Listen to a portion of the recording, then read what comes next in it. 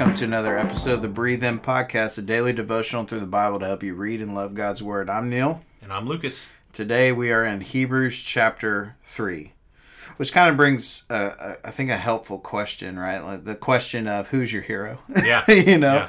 So, Lucas, you served in the Army and became a believer during that time, right? Yeah. So, before you became a believer and you entered into the service, who might you identify? Man, this was like the guy I looked to, wanted to emulate, wanted to follow. Yeah, I mean, as someone who went through ROTC and wanted to be an officer, you'd see those officers, those generals that won battles and fought valiantly or led men in great moments of strife and warfare. I mean, you think like Dwight Eisenhower or Blackjack Pershing from World War One. I mean, you just see. I'm sure you probably know someone named Chesty Puller. Oh yeah. Funny story, real quick. Every time you go to sleep and when you're at boot camp in the Marine Corps, you have to hit your bed 3 times and then clap your hands once and say good night, Chesty Puller, wherever you are. There you go. So I mean, like, you get ingrained. Yeah.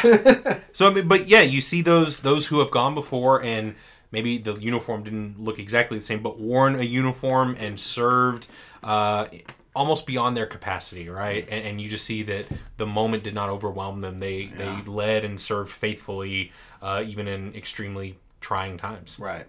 So what changed when you became a follower of Christ? How did that radically change? Yeah, I mean, it's more.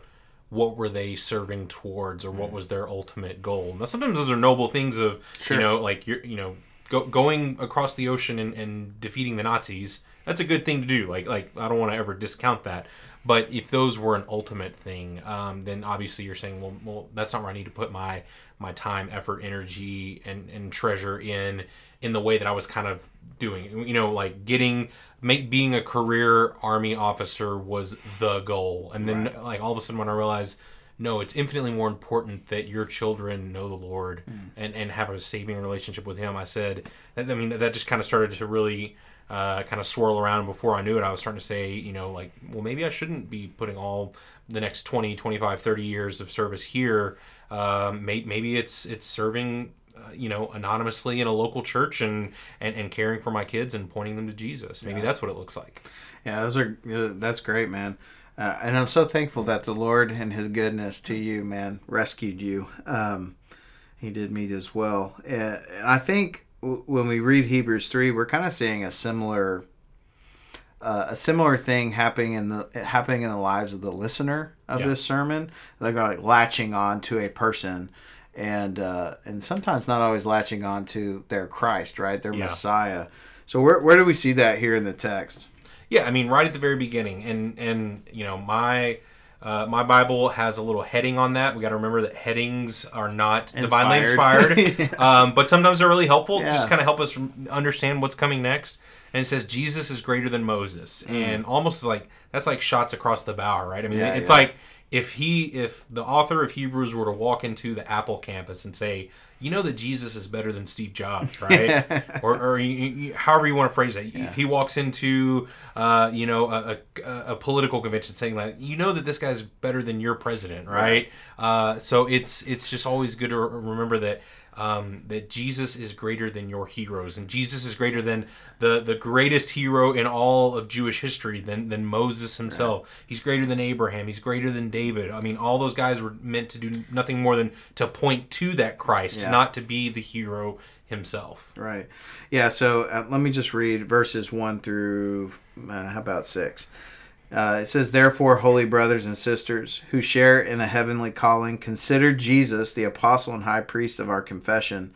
He was faithful to the one who appointed him, just as Moses was in all God's household. For Jesus is considered worthy of more glory than Moses, just as the builder has more honor than the house. Now every house is built by someone, but the one who built everything is God. Moses was faithful as a servant in all God's household, as a testimony to what would be said in the future, to your point earlier. But Christ was faithful as a son over his household, and we are that household if we hold on to our confidence and the hope in which we boast. So the author of Hebrews is saying, like you said, he's walking it, essentially kind of the way I see this happening is he's walking into the synagogue, right?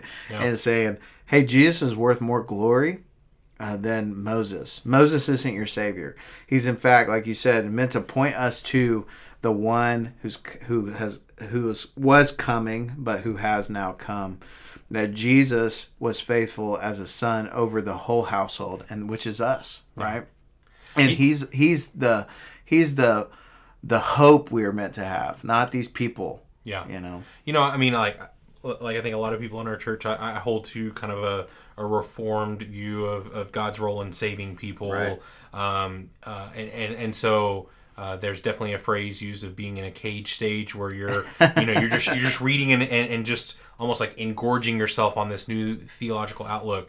And I think the way that you see someone kind of coming out of that cage stage is when they stop, holding up Luther or Calvin as the supreme, and then actually remember like the one that Luther and Calvin were pointing to. Yeah, they're right? talking about. Yeah. So I mean, it's great to have these guys as examples of how to lead and their conviction of the word and its role in our faith. But if you are only citing Luther or Calvin or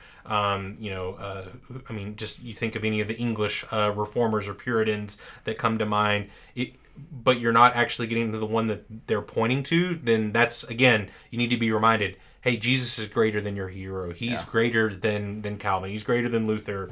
And again, like I think a lot of people are probably nodding their heads and saying yes. But who is it that you need to hear Jesus is greater than? Yeah, right.